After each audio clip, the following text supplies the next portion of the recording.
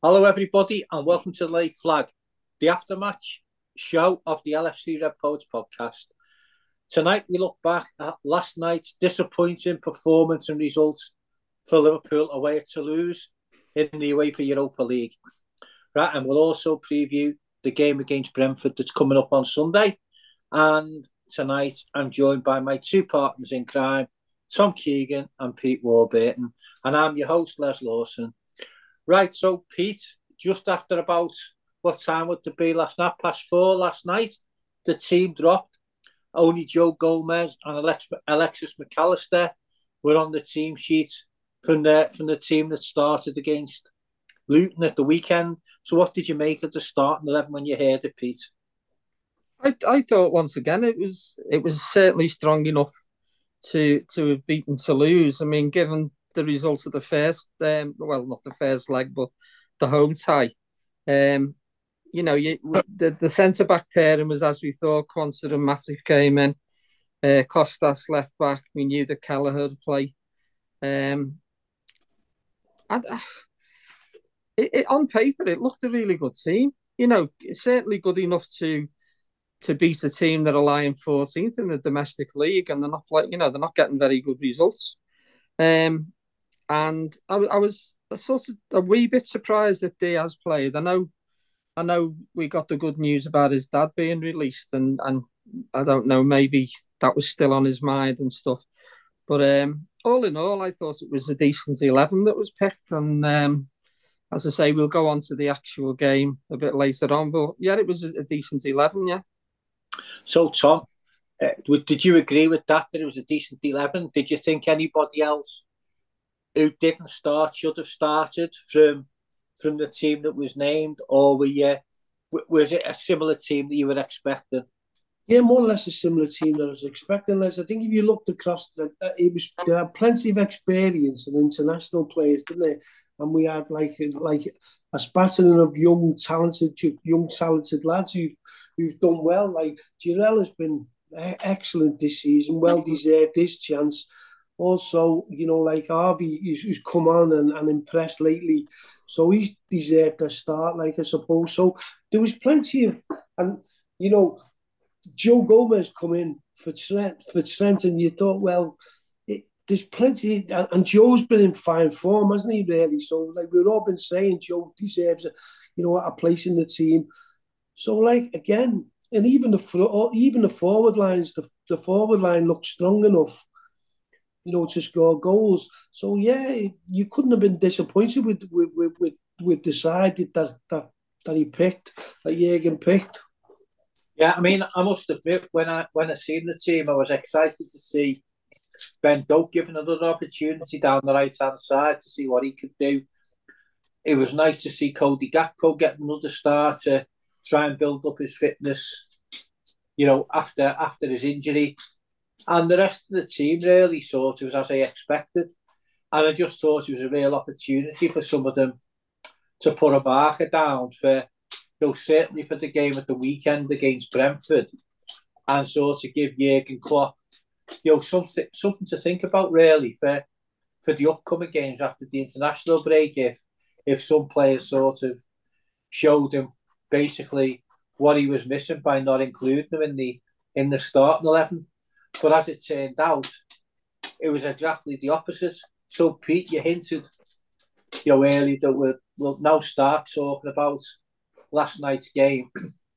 And I thought that Liverpool were totally in control of the game, but we weren't really working the keeper. We had the one opportunity from a set piece when Joe Gomez hit the bar, and then the keeper dropped one, and Ben Doak hit the ball really well, and the keeper got up and made a good save.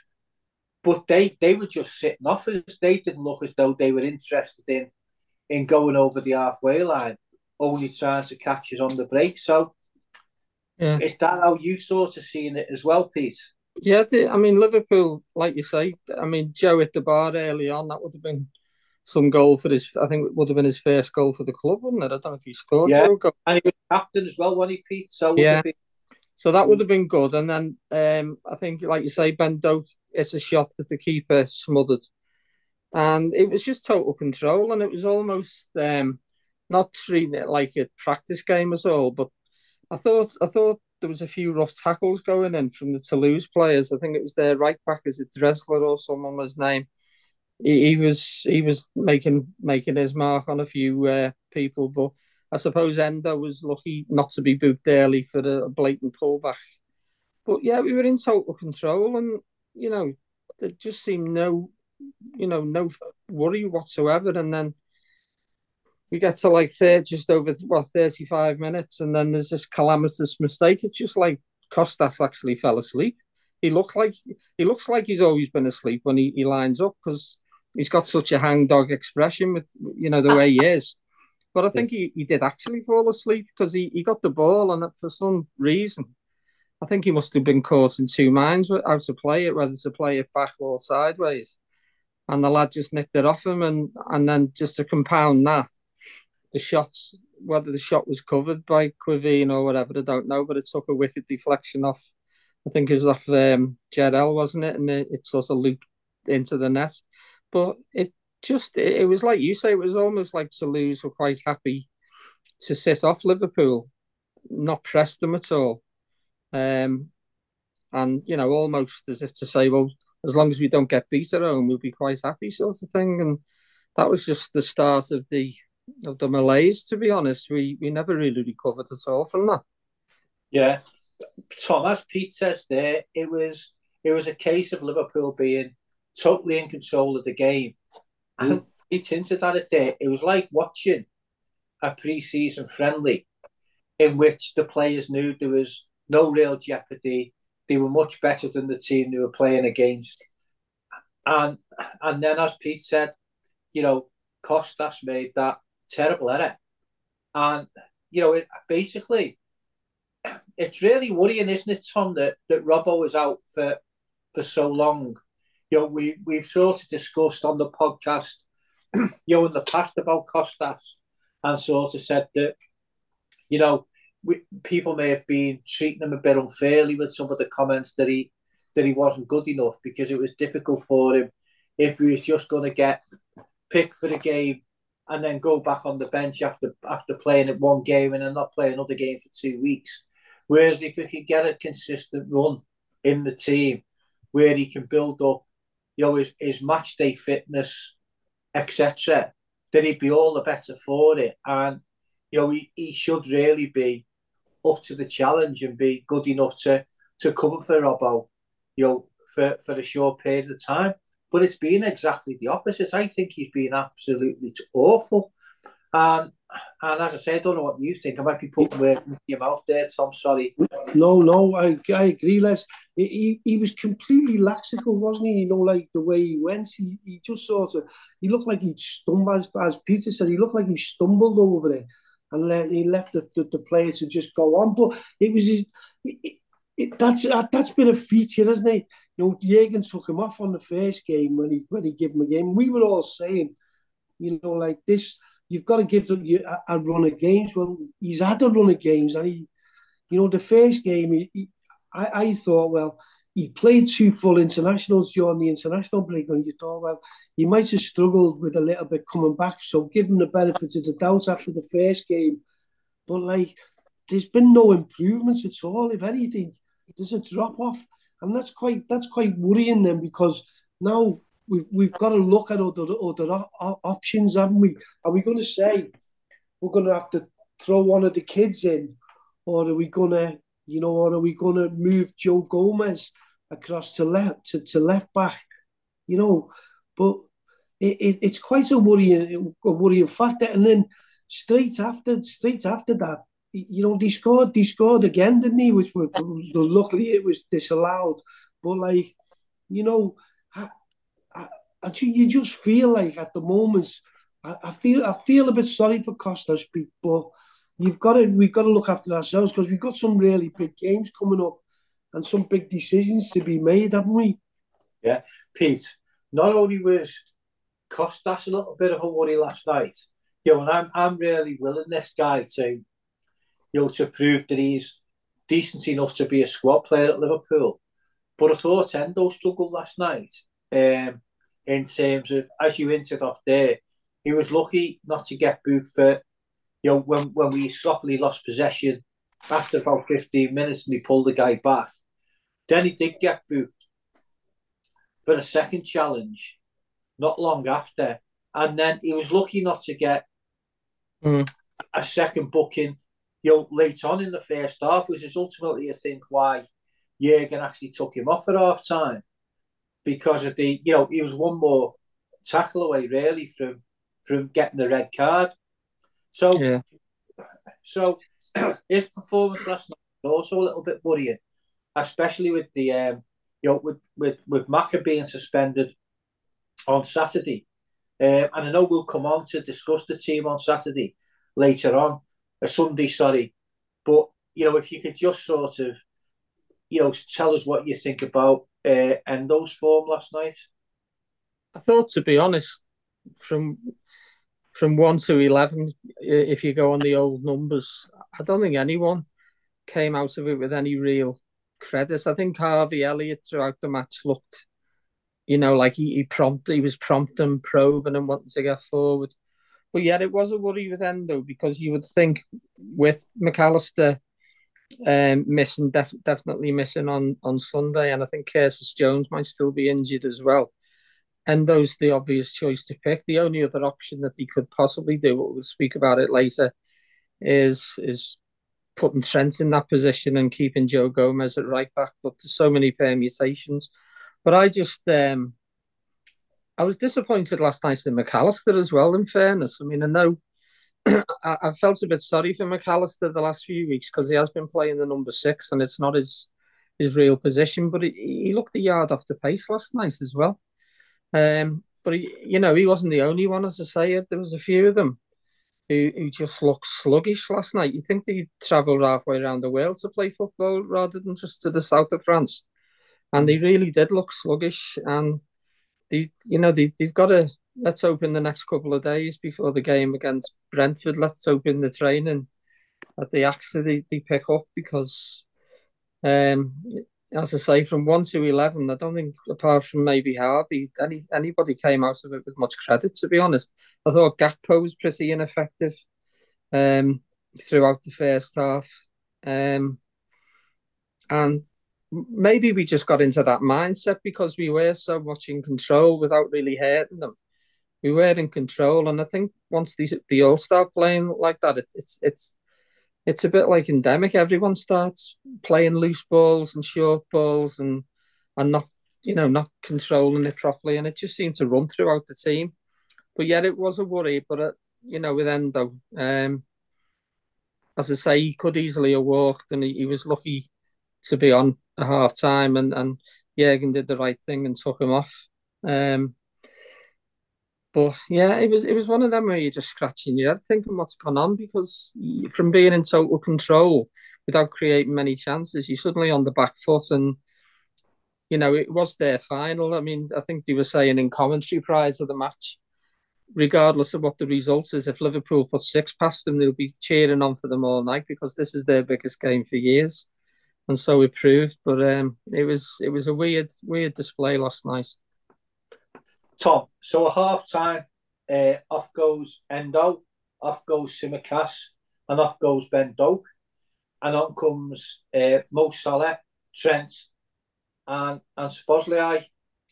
And I think that and I'll always look back at this, that sort of calamitous mistake by Costas, right, really give them the momentum and give them the bit between the teeth, because they totally, I think, and you and Pete might agree with this, I think they took Liverpool completely by surprise at the start of the second half, because in the first half they hadn't really showed any intent on trying to attack Liverpool at all, and they were happy to sit in the low blocks and sort of just wait their opportunity for a silly mistake, for someone to be asleep like that happened with Costas, and then hopefully take the chance. And then the second half, I think Jurgen made the 3 substitutions and thought, this is going to be very, very much the same. They're going to sit and try and hold on to what they've got. but they did the absolute opposite. They come out right at us, and the substitutes just couldn't get in the game, and they just basically overrun us. And they had as you said before, Tom. It wasn't long after half time that they had the first of their goals disallowed for a foul on Big Joel, and then they scored not long after that. So it was a real sloppy start at that second half, and I think their manager, and I don't know whether you'll agree with this, Tom, but I think their manager sort of played a trump card against Jurgen that he wasn't expecting, and against the team, and sort of said, right, we've got a goal lead at the minute. Let's go out at the second half, take them by surprise, and try and hit them when they're not expecting it. And Liverpool just sort of didn't react, and they couldn't really cope. So did you see it that way as well, Tom? Yeah, but I think so, Les. But I think what they did that in the first game as well, didn't they? They come in, we give them a run round, like it was like a football lesson in the first game, but they come out at us in the second half, with loads of energy and run. I think that a team that when they realise they've got nothing to lose at this stage, if Liverpool come back and wallop them, then it doesn't matter. As Peter said, it's the biggest game of the year for them. But when they're looking around and they're seeing that there's so many Liverpool players below par, it must give them a lift. And getting the own goal and bringing it back to 2-1, you thought, well, now this is going to push Liverpool on. But it did the opposite. Within a couple of minutes, they were down the other end and they scored again, And Liverpool just didn't seem at all up for it at all. As you said, with Endo and Costas were poor, Gakpo was poor. Even McAllister, I'm starting to feel a bit sorry for McAllister. I know people showed me the other day his stats showing that he was doing quite well against all the other number sixes at the moment, but he doesn't look comfortable there, Les, does he? And I think so. You're wasting a player there, really. Yeah, Pete. So as Tom said there, we get a lucky goal. It was really lucky, the own goal. And then you think, right, now this will knock the confidence a little bit, but it didn't. And again, they scored the third one, and I actually thought it was really well. I thought Kelleher could have done better.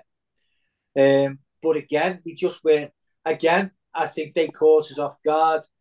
We thought, right, we've got them now. We'll just take our time, and then it'll be 2-2 before we know it. But it wasn't. It was 3-1, and they sort of took up the gauntlet. And one thing I want to ask you, Pete, is Dom suffering from a little bit of possibly being overplayed? Because the last two games, he's looked really flat compared to what we've sort of witnessed up to that point. And the second thing I'm going to ask you, and Tom can come in on this as well in a minute, are you worried about Mo Salah's form since in this period of games following the last international break? Yeah, just going back to Toulouse as well. I mean, I think they did catch us unawares because they were pretty passive, weren't they, throughout the first half? And like you say, you see the three subs coming on at half time and who we brought on, and you think, well, that'll change the whole complexion of the game. But like you say, I think it caught us by surprise, the fact that they were still on the front foot. And sort of disappointed with Szoboszlai's performance in the second half. And I mean, I go into work today and the Blues couldn't wait to say you went to France to lose. I said, yeah, go on, get the jokes over, blah, blah. But, and then, going on to Mo, I mean, whether he's, I think there's been some games this season he's just been double and treble marked, and it's so difficult for him to get away. But, I think his form has dipped, and probably by his own admission, he'd say that. And yet he's still getting the goals. I think he's scored in every home match, hasn't he, in the Premier League this season? Yeah. I mean, he gets the goals against Everton, and in fairness, I thought he had a pretty indifferent game, and it's one of them where we've played some good football this season. We've got some good results, but certain players that it's almost like they're having a good game and then two sort of indifferent games. And with Szoboszlai, you would just hope that on Sunday he'd probably be bound to make a start in the midfield. That he'll pick up his form of before the Luton match, because he was dynamite before that game. Do you know what, Pete? I read a little article about, and these articles, when he's away, he gets lost in transition. He was talking about him, he's befriended Trent, and he said, but he spends most of the time, and I think he split up with his partner, hasn't he? Just recently so, as yeah. well, and he was saying he was lonely, so. You don't know if he's the lads, he's got other things, other things on his mind at the moment. And if you're not 100% at the races in your mind, then you're not in your performance. So it might just be like a little bit of that, could be. I mean, I think we've spoken before about this when we were talking about Luis Diaz's dad and mum being kidnapped, and we just go the game regularly, and we see them come out. We think, I don't think the machines by any means. I'm sure they've all got personal lives outside the football. But when we go the match, we expect all the players to put 100% in and play brilliant games every game. And like I've said before, we all have personal things, going on in our lives where, we've had like relatives who aren't well, or, you might have had a bit of a narc with your missus and you're not speaking. And it plays on your mind. And whether that's the case with Dom, I don't know. Maybe the split that he's had, I don't know who his partner was, whether she was Hungarian, whether, I don't know where she came over with him or what. But it must play on your mind. You can't literally just cross the white line and suddenly switch on as a footballer. And it happens to the best of the footballers. The best in the world sometimes lose form. And as I say, we just gotta get it back again, because there has been times this season we've looked really, really good. I think with Mo, Les, what you asked me before about Mo, he's funny this season, isn't he? We had all the speculation about him, whether he'd be here when the window closed, and now it started off again, like that. There's another sort of load of stuff about his career, and they're supposed to be being interested and talking to his agents and all this. But again, it's the same sort of thing with Mo. And I think you said it the other week, and I think there's a lot of truth in it. He's still a fantastic footballer, but by his own amazing standards, and they are incredible standards, he has dropped a little bit in the last couple of games. But I don't think it's helped when there's quite a few others around him. So, I think the drop off from the team, isn't it? So again, it's the same sort of thing. If we've only got 2 or 3 or 4 players who are showing anything, that's the problem, isn't it? Yeah, I mean, so fair point you make there about both Mo and Dom. You know what I mean? But hopefully they get back on there to the best form, come Sunday, and then especially for the first game after the international break when we play away at City. So we go 3-1 down, and then Jota comes on, and within a couple of minutes of coming on, he scores a very similar goal than the one he scores at Anfield against them to bring it back to 3-2. And at that point, I think for the first time in the half, we're just starting to get back in control of the game, and they have.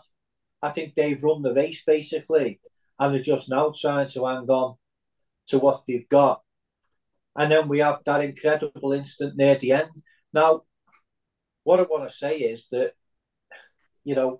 I don't think we deserved anything out of the game, but that doesn't make the decision that was given any better. So come on, PG, I can see you having a right smile there. So you're obviously ready to unwind. So go on. Go off your long run, as they would say. I wasn't necessarily laughing at that, to be honest, mate. I just thought you look a bit dog-tired tonight, that's all. Yeah, I mean, I was watching it with our Jack, and I mean, because of the position we're in the league, in that particular league where we're top with 9 points, I mean, I don't want to lose any football match, but like you said, we deserved nothing really out of the game. And then to suddenly get back to 3-2 and get in with a chance of a point, we actually started taking interest in the game more, you know. And then, like you say, we sort of controlled, and I think they were just dead on the feet to lose. They put so much effort in.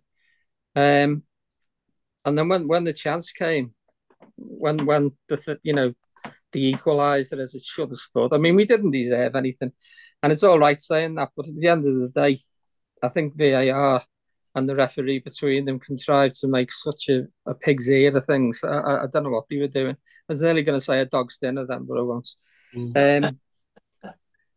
Yeah, it was. The reason to saying that is because one of my dogs, Callie, is sitting on my knee and moving around, and it's like there's an image just keeps coming on the screen and then off the screen. So just to let everybody in on what the actual making Pete and Tom laugh anyway. Yeah, that's why I'm giggling. To be honest, I'm not giggling about the football. Yeah.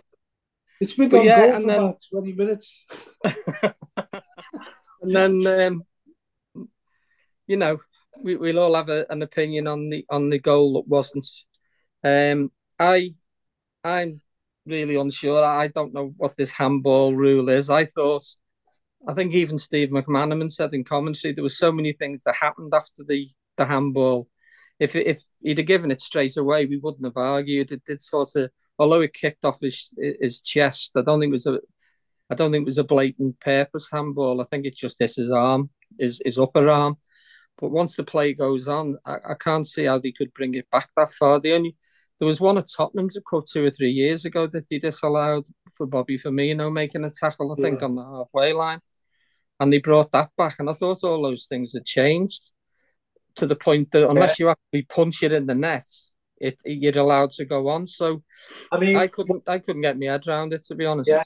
What I thought, to check this out with sort of Mike Hanley last night, that it has to be the incident immediately prior to the goal. Mm-hmm. So if sort of McAllister would have handled the ball and then it would have gone to Kwanzaa and then he'd have put that in, then yeah, that's fine. You go back that far. Or if it hit the goal scorer's hand in any way, whether accidental or not, then the goal would be disallowed. But that goal should have stood last night. But as I said, we didn't deserve anything out of the game. And it might have sort of brushed over a performance that wasn't up to standard. And Tom Jürgen was quite rightly annoyed after the final whistle. Or as he said, that the goal should have stood, but it wouldn't have made me any less angry than I am now with the performance. Yeah, but it's where we're at again on referees, isn't it? As it's like we no longer nobody knows anymore what the rules are anymore, because they change, don't they? It's what they say. It's subjective, and every referee makes a subjective decision about whatever like he decides of that game. But what a referee will give one week, the next week it's washed away, and I think that's the thing about VAR. Nobody will convince me that VAR is better for the game. I think the game overall is worse off with VAR. And I watch VAR, I watch it in cricket, I watch it in rugby, and you know what? It works well. So why are we having so much trouble with it? It just seems to be every single game, doesn't it? I agree with you, by the way, Les. I think it should have been a goal. But, first of all, he gave a goal, didn't he? He looked like he was giving it. Yeah. And then so what happened to when with Tottenham the other week? Once the referees made his decision. No, it's because the game restarted against Tottenham. So if they'd have kicked off, then the goal would have stood. But because the game hadn't restarted, basically, he can say he misheard the instruction from VAR. What I will say is, you mentioned there cricket and rugby with VAR, and I think the difference between those two sports and football is quite simple. In cricket and rugby, it's all about getting the right decision, and it doesn't matter. It doesn't matter whether the umpires made a howler or the referees made a howler in rugby. It's all about getting the correct decision. In football, the problem is trying to protect the referees. So they make it they don't want to upset the colleagues. And I think last night that was more down. It wasn't the on-field referee. It was the on-field referee who looked at the footage and then decided to disallow the goal. But it was down to the guy who was on VAR who decided to take the playback that far to look at the handball. And that's where the fault lied. The fault lied with the guy on VAR last night. But, it was nowhere near as blatant as because it was still, wasn't it? It was still subjective. It wasn't factual. So it was down to, but I totally agree with you, Tom, in that a lot of the time, VAR is there to look for reasons why to not allow a goal, rather than just making sure that the decision is right or wrong. And I think that's where they need to improve if they want VAR to be accepted by fans and players and managers alike. But how long do we put up with it, Les? How long do we now?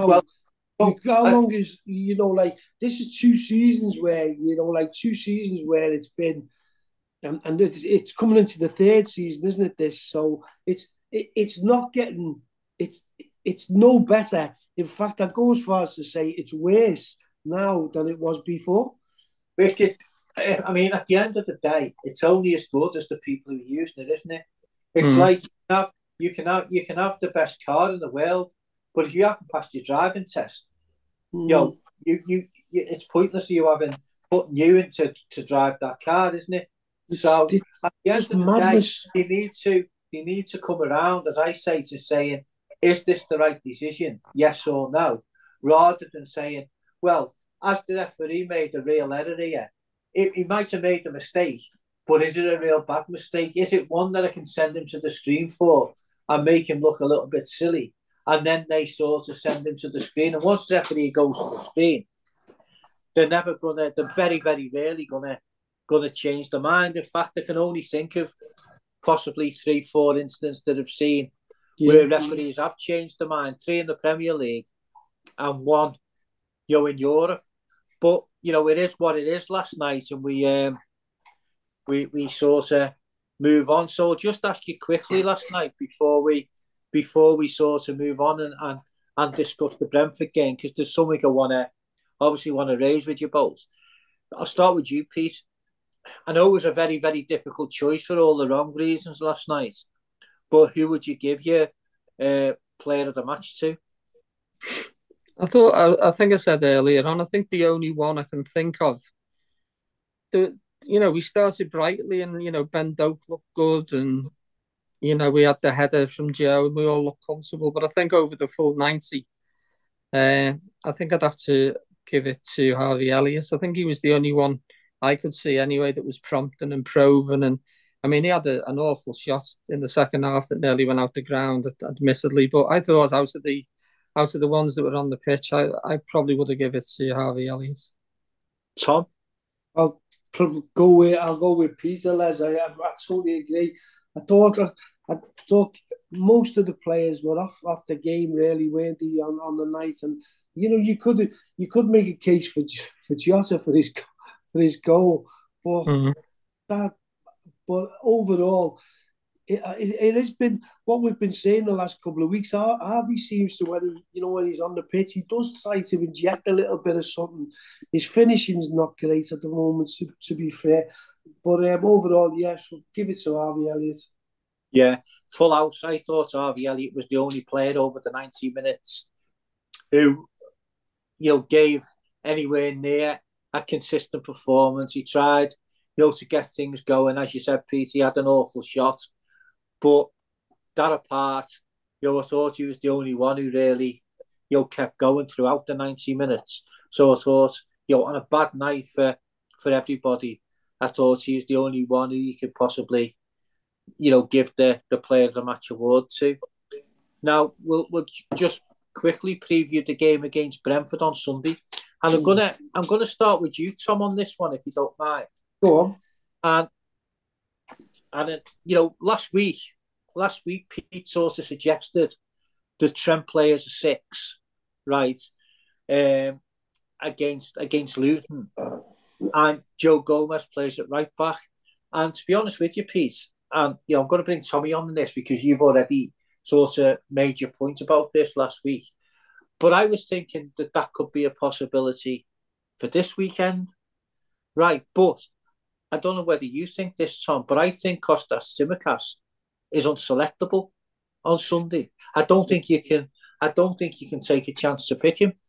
And I actually think that, I know he's just signed an extension to his contract, but it's a big 5 or 6 weeks for Kostas. Because if he doesn't prove that he can be an able deputy for Robbo when he's out long term, and you're going to play people like Joe Gomez at left back, then he doesn't seem to have a future at Liverpool. So do you think Kostas is unselectable for Sunday? Probably less. But the only thing that worries me about that, I agree about Trent, by the way. I've said this years ago, I always think that Trent will end up in midfield. And Pep Linders said that's where he started. He used to play as a 6. So he could play comfortably as a 6. You can push McAllister further forward. And then, because it looks like Gravenberch might be out as well, doesn't it? So yeah, so we've got we've got no McAllister, have we? Gravenberch is doubtful. We've got no Curtis, no Pacetic, and no Thiago. So we're really short, aren't we, in midfield? Yeah. But so playing Trent there makes real sense.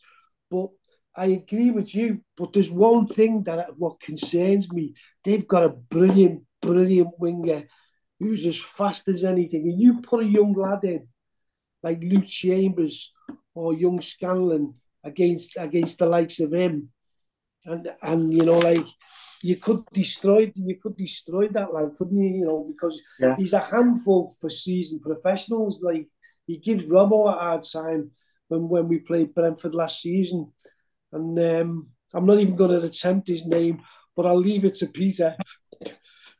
But, we talked about Brian and Berno, I think. And Bueno, yeah. I think there was an occasion we beat them 1-0, I think, at Anfield, didn't we? Yeah. But he like Tom said, he literally just shrugged Robbo aside and he ran on, and I think he was just offside when he received the ball. He was actually just in our half, and he was flagged offside. So he'd be a handful, wouldn't he, for the likes of like Luke Chambers or Scanlon?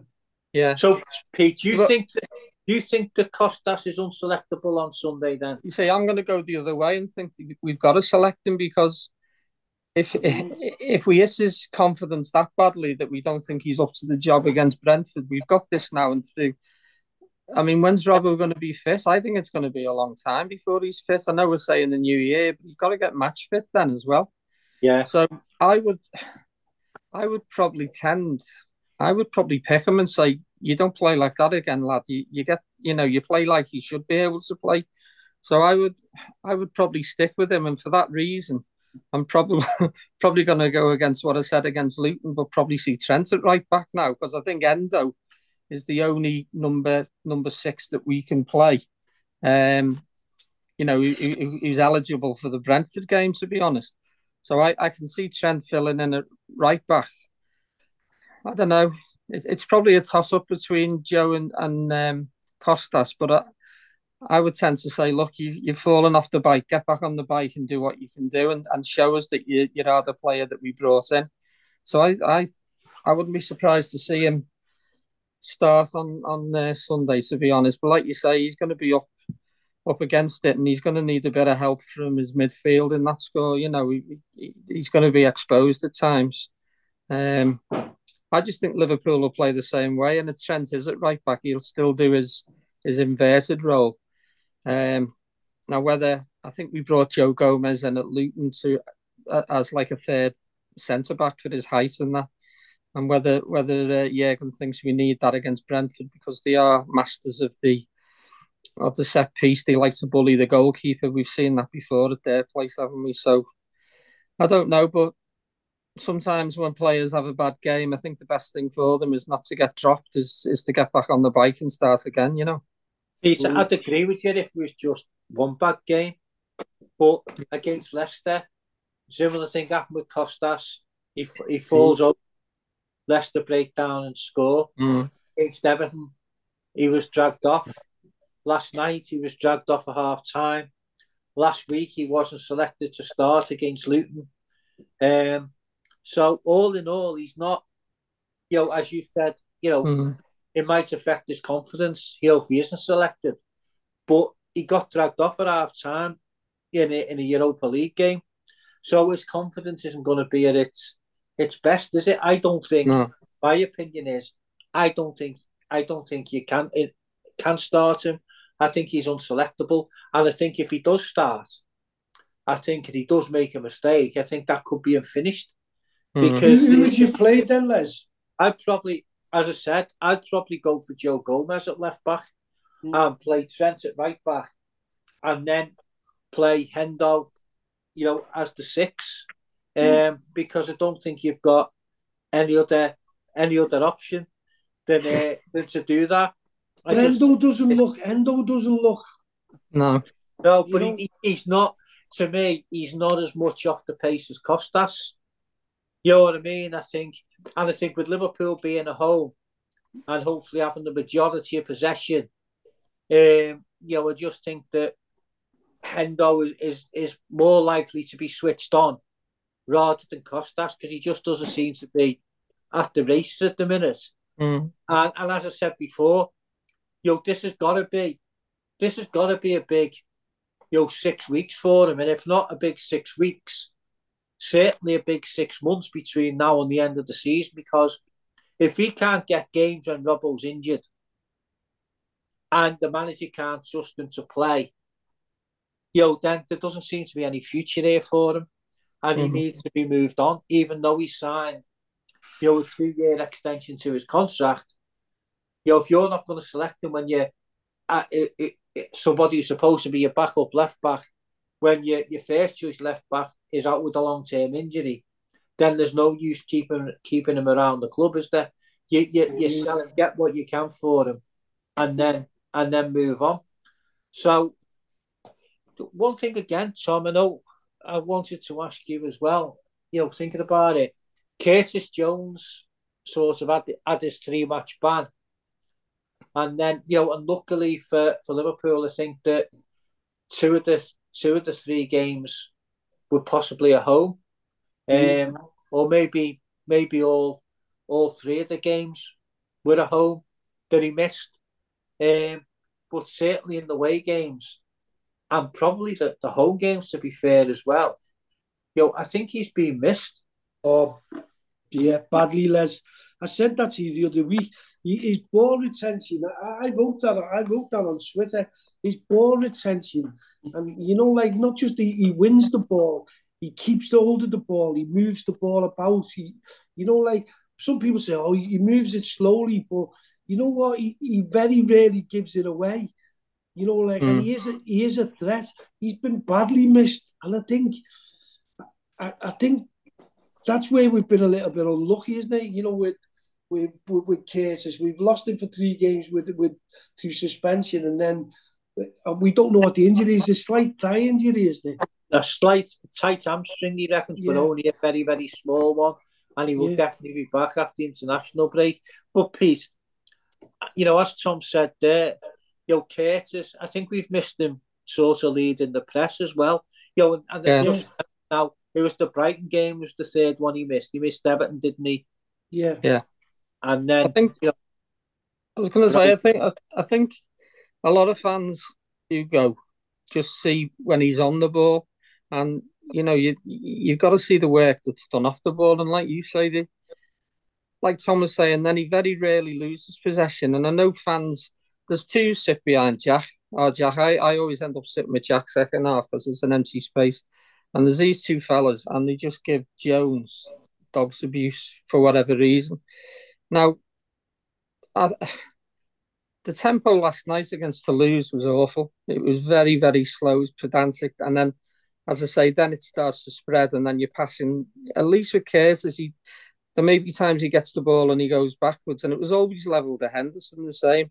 But like Tom says, you keep possession. And then, the vast majority of teams that come to Anfield will play with a low block. And you've got to be patient. I think Sunday, it's a very, it's a stupid thing to say, maybe, but I think it's a must-win game for Liverpool going into the. Definitely, Pete. We couldn't use that or drop points against them. Yeah, and then go to City. The first game back, City, which I'm not saying is it's going to be that's going to be the toughest game really after an international break. It's a 12:30 and it's away from home.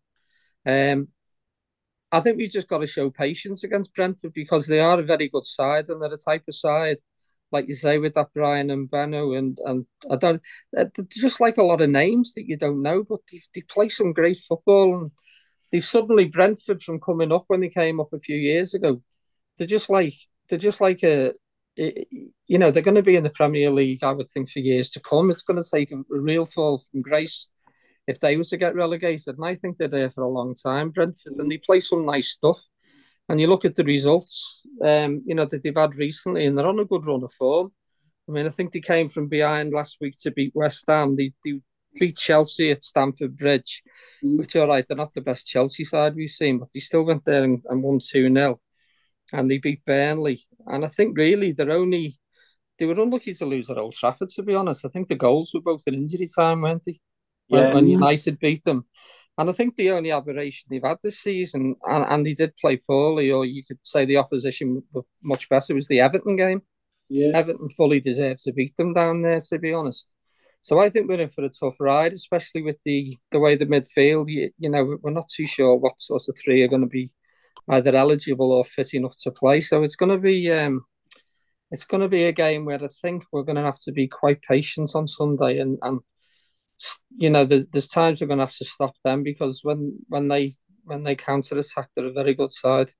I think the saving grace for us, though, Pete, is the quality of the forwards that we've got: Nunes, Diaz, Jota, Gakpo. You tried your best, someone still got it wrong. Wrong, yeah. I've done it on purpose, then, Les. Gakpo and Salah, so the quality we've got up front is always going to give us a chance. I think we'll always score goals against nearly any side. Yeah. I think. Do you know what I keep saying? Would you to leather the team before long? Nunes is getting 4 and 5 chances a game. No matter how he's playing, how the team's playing. It's the same. It's the same with Jota when he's there.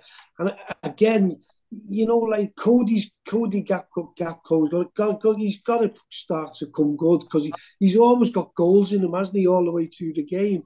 So, I think we can air Brentford. I think the trouble is whether we can keep a clean sheet. Out, yeah. Do you think he might go 4-2-3-1? You know what I mean, and play four of the forwards, so he could play, say, Salah, Gakpo, and Diaz with Nunes ahead of them, or he could even play Harvey Elliott, as the 10 and play maybe Szoboszlai and Hendo in a 2. You know what I mean? Or I think a lot could depend on Gravenberch's fitness. I mean, Klopp did say, the other day that, he got a bit of a knock in the knee against Luton. And he'd already started running in his recovery. So hopefully that might be that might be a good sign that maybe he's going to be fit enough to start. I mean, even if you could get an hour out of Gravenberch and then bring Harvey Elliott on maybe for the last half an hour, or if Gravenberch was fit, there's even the possibility you could play your mate Szoboszlai as the sixth piece if he didn't want to use Endo. But then that's not looking good for Endo, is it? Then no, I think Endo will probably get the nod, as I say. It was just I think that Toulouse game. I mean, he played in the home leg, didn't he? Endo, and he actually scored a goal as well. I just think for whatever reason last night we were very sluggish, and it was the whole team. You can point your finger at, as I say, you looked at McAllister, he looked off the pace, Endo looked off the pace, but you look around you and there wasn't anything great. I mean, we've given Harvey Elliott man of the match from last night, but it wasn't outstanding. He was just the best of a bad bunch, in fairness, But I think he'll try. I don't think he'll put too many square pegs in round holes. I don't think so. Yeah, I think Endo will probably get the nod, but I'm hoping that if need be, we can, we'll have enough people on the bench, good sort of backups and that. But it's all down to these injuries and how they are. I mean, do you think that there's no chance for Curtis, to come straight back? According to Jürgen the other day, he said they're No. definitely back after the international break. Yeah. Tom, can I just ask you, supposedly he goes sort of with the normal 4-3-3 formation. We know there's not a lot of choice in midfield at the minute because we're unsure about, Gravenberch being fit or not. Right. So, because, all the forwards are fit and available for selection, which three would you choose to start? Oh, that's a good question. I think I'd go with Luis Diaz because he'll have had he'll start again. I think he just loses quality, doesn't he? He's brilliant to have, and I think he links up well with Nunes as well. So I'd go with Nunes as well, and probably Mo. You've got to play Mo, even I can't see Mo not playing really. It's just basically Mo plus two others. Yeah, did you agree with Tom Pete with it'll be Mo, Diaz and Nunes? I think possibly I agree with the Mo selection. I think Mo's the type of player, even if he's going through a bad patch, he can just turn it like that. He can score. I've seen him play games this season where he's been more or less, not even on the pitch. You don't notice him, and next thing he pops up. The only thing I'd probably change is possibly give Jota the start over Diaz, and have Diaz on the bench. I'd certainly start with Mo and Darwin Nunes though. Right, okay. I agree with Tom. I would start with Diaz, Nunes, and Mo, and leave Gakpo and Jota on the bench, to come on, in the second half and supplement the attack, or to give, a couple of them a rest, or to add one if we need a goal or something. But yeah, that's what I would do anyway. So, I'll go quickly ask you for your predictions. So we'll start with you, Tom. I want to go for 3-1, Les. I think Liverpool will score goals. I fancy Darwin Nunes to get a couple this weekend, Nice one, Pete. I'll go. I know Tom's saying we're going to batter someone soon, so I'll just say that we'll get a 2-1 win Sunday, and we'll batter City when we come back from the international. But I think it could be a bit of a tight game, to be honest. And as I say, I think the players and the crowd have got to be a bit patient because Brentford are a decent side. So I'll just go for 2-1 for the Reds. Yeah, I'm going to go for 3-1, I think that Liverpool can get an early goal and break them down. I think that, we could get a couple quite quickly, and then they might get one back, and then we'll put it to bed. But I do agree with what you both said before. I think this is our biggest game of the season because we don't want to be going in, against Manchester City, further behind than the 3 points that we're already behind them.